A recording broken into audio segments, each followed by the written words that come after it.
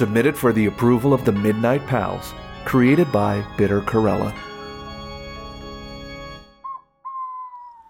Submitted for the approval of the Midnight... Whoa, whoa, whoa! Hey, you drove over a campfire. Who drives to a campfire in a limousine? That's not a limo.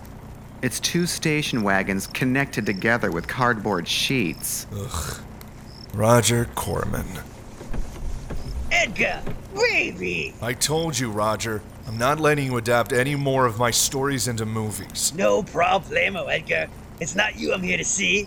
Is Howard around? Me? Howie, baby! I'm gonna make you a star. Really? Howard? Have a cigar, Howie. Howard, it's Roger. Have I got a proposition for you? Have you? We're gonna make a movie out of your book. The Case of Charles Dexter Ward. Oh, wow. We might gotta do a little something about that title, though.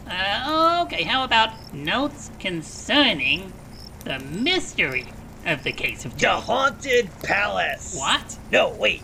Edgar Allan Poe's The Haunted Palace. What? Couldn't you at least make it H.P. Lovecraft's The Haunted Palace? No can do, kiddo.